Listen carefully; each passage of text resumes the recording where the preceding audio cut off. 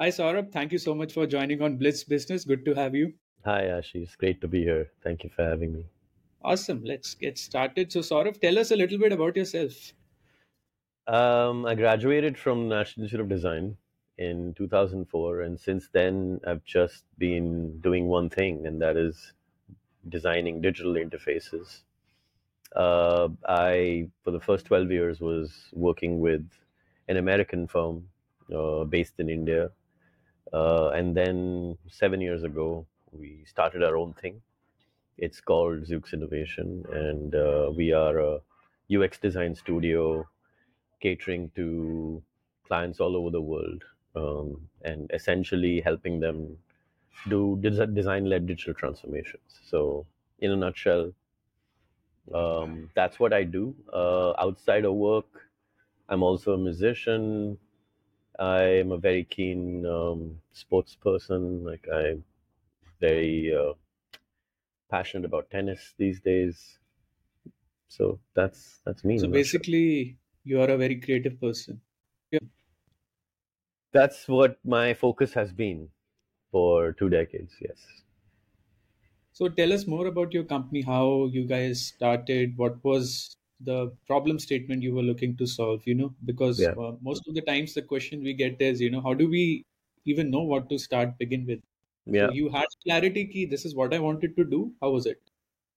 You know, when I graduated out of National Institute of Design, I kind of fell into user experience, which is what this field is called, user experience design. I kind of fell into it because we had a program within my course at NID which introduced me to designing for digital interfaces. And back in 2004, this was very new, a discipline that focused on designing tangible things, which was called tangible back then, like chairs and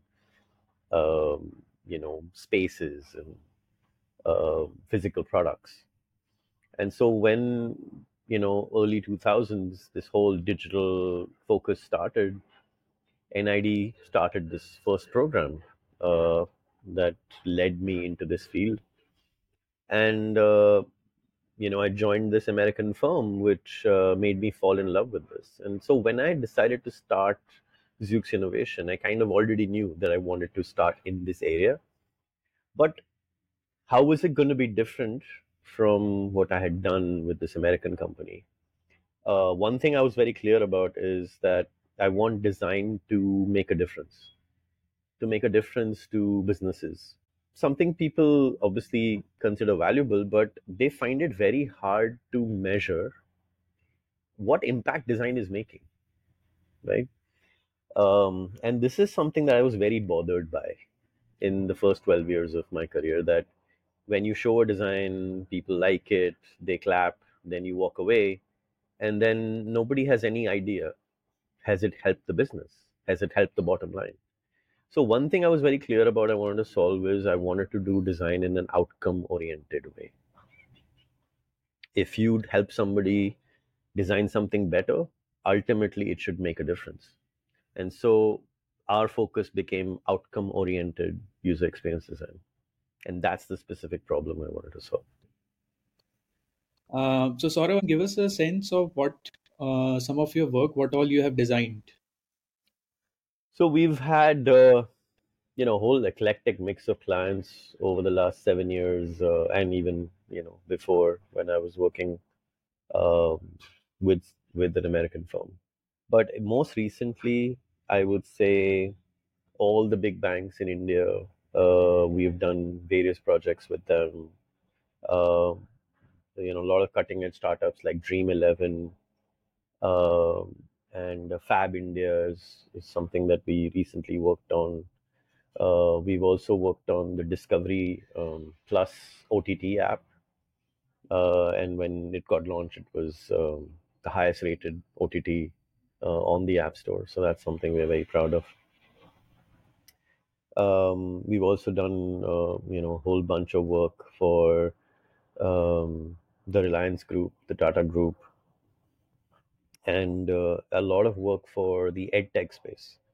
So most recently, we did a learning experience design for a company that teaches people music online. And it was an interesting project for me because it allowed me to leverage two of my skill sets: user experience design and music. And that's a combination that is very hard to find usually, so that gave me kind of a special edge on that project. And after the project got completed, we submitted it for an international award, so we won the Red Dot Design Award for that this year, which is a globally recognized award. And so that's the one success story from 2023 that I'm very happy about. So tech companies are still coming back, or they have cut back their budgets? Yeah, yeah. So I think obviously there's been a slowdown, and a lot of them are trying to just kind of optimize right now, just consolidate their positions. So right now, yeah, it's kind of status quo. Everybody's in limbo as far as the ed tech space is concerned. But I think in the last 6 months we've worked more with large incumbents than with you know startup challengers because of the way the startup environment has been. And you guys have raised any funding, or it's kind of a business which don't require funding? Like, give us a sense of. Um, so we are a privately held company. So far, it's completely bootstrapped, um, owned by me and my co-founder. And I mean, we haven't really felt the need to raise any money right now. We could. It's not something that you don't want to do or you don't need.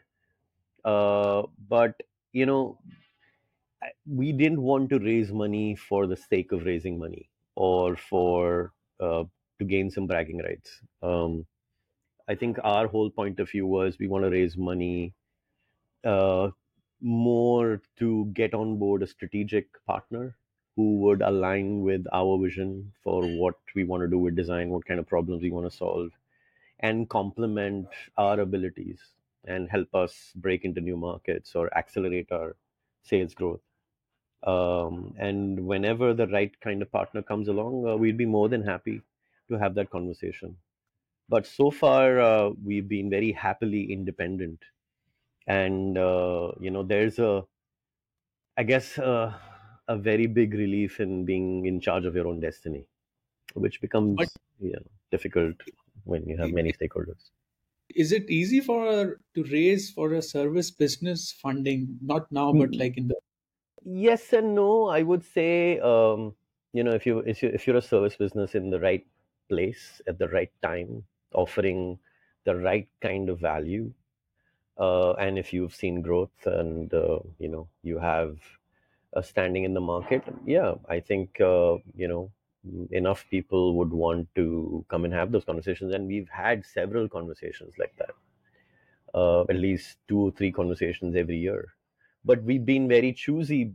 And it's because Ashish, we don't, we're not really desperate for raising the money, and so we can afford to be very picky about it. Uh, Overall, I think yeah, product businesses tend to attract investment more easily because there's a obvious kind of notion that product businesses scale more. They don't have high people costs that increase year on year, and for those reasons, yes, product businesses tend to be more lucrative for the investor community. But I think if you have the right kind of service offering, then I'm sure enough people want to have that conversation. So in this business, or what is the most challenging aspect? So, Ashish, in any service business, the product is essentially people, right? So, I would say there are two main challenges.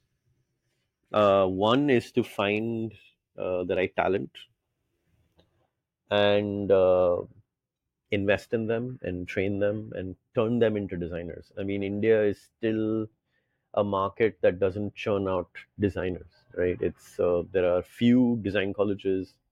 Those graduates are when they do come out, they're not ready to start doing high quality design work. So first, it's hard to find the right people. Then it's a lot of work to turn them into designers that actually can deliver high quality work. So one challenge is on the talent side. The other challenge sometimes is, design is a very complicated topic, and so there are a lot of misconceptions when it comes to dealing with design, right, and design expertise. So a lot of people sometimes will hire you, or they will hire me, and then have a lot of misconceptions around specific design decisions. For example, they will want a specific kind of color palette, or they will want to render the interfaces in a certain way, and they will think that those things don't matter, and they think design is just about preference or about common sense. And so sometimes it becomes really hard to explain to my clients that every pixel on a screen makes a difference. It has an impact on business. And so these decisions can't be made purely on personal preference. So that sometimes becomes a bit of a challenge. But I mean, on the flip side, I also think that is why there's an opportunity, right? Because when there is misconception, there is chaos, and that specific chaos is what I'm trying to solve, and that's why I have a business. So, I I think I can correlate to this, Saurabh, because um, we were redoing our office. We were redoing our office, and the color of the carpet and the interior, I was like, this is all same to me. I have zero clue what you guys are saying. They're like option one, two, three, four. I like no clue. All look same. yeah, exactly, exactly. So there's a lot of science that goes behind every little design decision, and there's a lot of best practice. And my job often is to help people become aware that design is not, first of all, just about putting paint on something, right? One of the things that frustrates me most, the one single sentence that frustrates me most is UX is just about colors or buttons.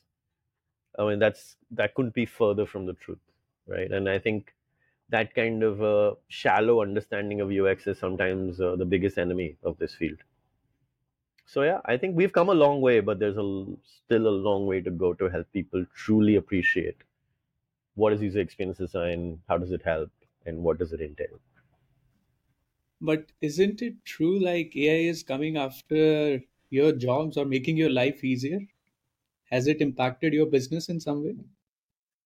So, Ashish, I've obviously had a lot of time to think about this question over the last 6 months, ever since ChatGPT came on the scene and Midjourney came on the scene. And at in the first month, you could see there was a lot of fear in the design community, also in the coding community, and in many other sectors. That fear slowly became kind of curiosity, right? And so we at Zook started kind of really exploring the tools and seeing what is the output they can give us. And that curiosity then became awareness, where you realized, okay, what is the level of output that AI tools can actually give you? And after that, it became kind of acceptance. So where are we today with our understanding? I think it's like this, right? If you take great football shoes. I'm going to give you a football analogy because I'm a sports guy. If you take the world's best football shoes and give it to an average football player, will he play like Ronaldo? He wouldn't, right? But if you take the world's best football shoes and give it to Ronaldo, yeah, he'll be even more amazing. So the the world's best football shoes in this case are AI tools. If you put AI tools in the hand of average designers, the output will still be average. But if you put AI tools in the hands of great designers, then you are actually enabling them to churn out even more powerful things. So instead of fearing I feel it's an awesome thing that allows designers to brainstorm faster, be more efficient, explore many more options much more quickly than before. And it's kind of like what Photoshop did for us, 20 years ago. It's same with AI. Does that make designers obsolete? Not yet. Because right now, I think as far as user experience design is concerned, any AI generative tool can't really give you a finished output. It can basically give you some conceptual input, which you can then use as a starting point, but it can't really deliver anything beyond that. So right now, my job is safe, and I think for the next 5 years, technology changes so fast, I can't think beyond five. But I think for 5 years, I don't have to worry about it, from an existential standpoint. uh, I will definitely see that as a tool or a weapon in my armory that I can use to become even more effective. So, Go ahead, Ashish. question: what worries you, sort of, apart from technology, in the coming 5 years? I think one thing that any service business owner will worry about is how do you scale, especially when there is a talent challenge. Um, and when people costs keep going up, and obviously every area like this gets competitive, and so there's always a talent war out there. So the challenge always is, okay, first find great talent, second retain them, third, you know it's one thing to deliver um, d- quality design and have a cohesive culture when you are a 50 people company, but will you be able to hold on to that essence when you are 150? And what changes will happen at that scale? Will it dilute your excellence in any way? I think those things I tend to think about, because if you really look at design houses across the globe, design houses generally tend to remain small because of the nature of their work, right? You will never hear of a 10,000 people design company, so they tend to be this small group of talented individuals that come together to deliver work in a very involved, collaborative way. So it's very hard to turn our work into some sort of a factory line output. And so it's very hard to scale it.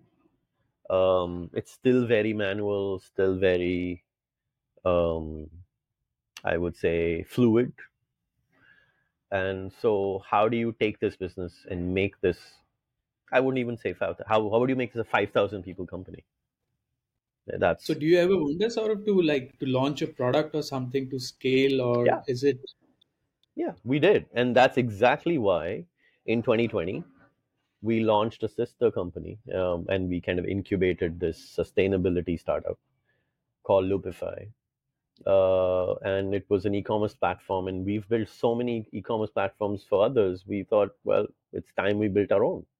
And obviously we wanted to have this twin engine service product kind of complement, uh, which because we knew that would be a much better way to go and scale. So 2020, we launched Loopify. It's a zero plastic, all natural gifting marketplace.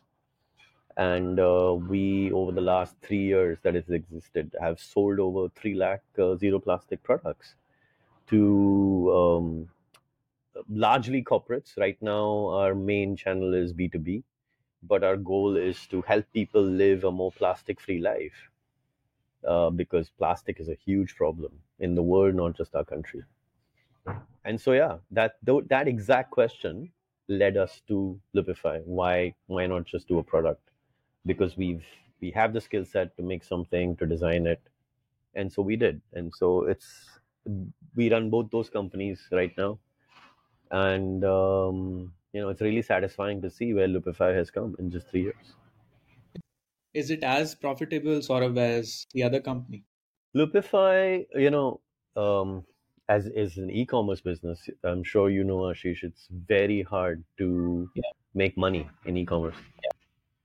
But I'm happy to tell you that this year, this financial year, we're actually going to make a profit. We're going to be profitable this end of this financial year. So by March end, we will have made a little bit of money. But to be able to turn a profit within 3 years of an e-com startup is unheard of. And this is also something that is completely bootstrapped. I mean, obviously, ZEUX was the first investor for Lupify. So we are very proud that we've reached this milestone. And of course, moving forward, we want to really focus on building, you know, the, the interesting thing is this is a sustainability startup, right? But you also have to do business in sustainable ways. I've always felt that the startup ecosystem and the way it runs after VC money and valuations was never really focused on being sustainable, right? Or making prudent business choices. It was all about chasing a number, a valuation number, which was paper money at the end of the day. So our focus for both Zoox and Lupify has always been run businesses to focus on making real money. Uh, it's okay to be under the radar and not, trying to make it to news articles bragging about how much money you've raised or what your valuation is, but to, turn a real profit and to make sound financial decisions. And we don't believe in this whole blitz scale philosophy where the foundation is so weak that your blitz scale startup topples over eventually. And there are many examples of that today. Do you find it difficult to run two companies sort of now? Yeah, no, it is difficult. Um, However, the good news is they are perfectly complementary, right? So as a UX service provider, my job is to advise clients on how to build products, right? And you would know, Ashish, that a lot of great consulting companies consult people on how to build products, and they've never built a product of their own. How do you consult with people and advise them on building products if you've never built one of your own, if you've never seen what it actually takes? So Lupify makes me a better consultant, right? And Zoox helps make Lupify better. So both kind of work for each other. So our design talent feeds into Lupify, and our Lupify experience feeds into the advice we give to clients every day. Only after we started Lupify did I really feel humbled by how difficult it is to actually create a product. Before that, I used to advise clients and I used to be very critical of the product design decisions they would make. And I would be like, oh, you're not listening to me. But I realized the reality of some of the decisions that you have to make and what happens behind the scenes. Consultants always have this luxury of being at arm's length from something they recommend. But when you actually have to see that hit the ground and see the impact of it throughout the entire end to end of that product life cycle, I think it's very, very humbling and definitely makes Zoox even better at delivering outcomes. Because when we advise, we know what we're talking about because we've done it. Yeah. And one point just came to my mind, sort of, you mentioned earlier, KPI driven, in terms of, so how do you do that? Because in software world, you can do A/B testing. You are like, Yeah. if I change this button placement color, this much traffic is driven. So, but in your case, how does it work? So, Yes. so Ashish, that's a great question. So I'll give you an example. So, there was a startup that came to us, or 2 years back, 2 3 years back, White Hat Junior. Uh, they were acquired by Byju's later on, but they used to teach coding to kids, right? And one of the challenges was that they used to give a free trial class for people to try it out and then see if they like it, and then so they had a very low percentage of people who would take the trial class and then actually buy the class. And so one of the challenges that we were given is the founder said to me, Saurabh, I want to convert more people from the trial class. Okay, that was challenge number one. The second challenge was once they take a few classes, let's say 4 classes, after the 4 classes end, they should take 4 more or take 20 more, right? So they should actually, the number of classes they take and the amount of money they spend with us should increase. No, that's just this. I'm simplifying the challenge. But when we did the whole UX intervention and we applied all of our science and best practice, their revenue growth was 8 times of what it was before our UX design, new design went live. 8 times, which meant many more kids signed up after the trial class, and many more kids continued to take class after class after class because of the new experience we delivered. That's an example of how you deliver outcomes, right? You are So, the reason for White Hat Junior crazy valuation. Then. but I think there are many things. Yes, I our work definitely helped them get to the next level very fast. But a lot of credit also goes to Mr. Bajaj, who was the founder, and his enthusiasm for what he was building. Of course, there were many other uh, aspects of White Hat Junior which caused other kinds of news, which was marketing related, which I had nothing to do with. But I think on the UX side, we definitely had a great time seeing White Hat Junior, get real benefit from doing user experience design. Did they pay you in cash? I mean, or in equity? Performance based. So, I've always suggested to clients, hey, instead of doing a fixed kind of business deal, let's do a performance based deal, right? So, I'm happy to put my neck on the line and stick my neck out and put my money where my mouth is and say, you pay me based on what I deliver. And they're all excited to hear that. Most of them back out because they realize they're going to actually end up shelling out more money. But the point is, and I think this is one of the hacks to running a great service business, that if you believe in the value you offer, don't be afraid to offer a performance based model, because that's when people realize, wow, this person really believes that they can deliver what they say they can. So I wish I had done a performance based model with White Hat Junior, but no, he he didn't do that. Awesome, awesome. It was great to have you, Saurav. Any final words, thoughts to share with our listeners? Yeah, so Ashish, the world is going through three big transitions, right? There is the digital transition, there is the energy transition towards more sustainability, and then there is the geopolitical transition where powers like India are becoming the next big thing. And ZEUX and Lupify operate in two out of those three. So I just feel that we are very privileged to be able to ride those transitions and be in the thick of the action. And I'm excited to see what the next 5 year holds, because I think those 5 years are exciting for India and exciting for digital and sustainability. So I would love to have another conversation in a few years from now, and see where we are. Awesome. Definitely. We will invite you again, Saurav. Thank you so much for your time and insightful Thank you, Ashish. conversation. It's my pleasure.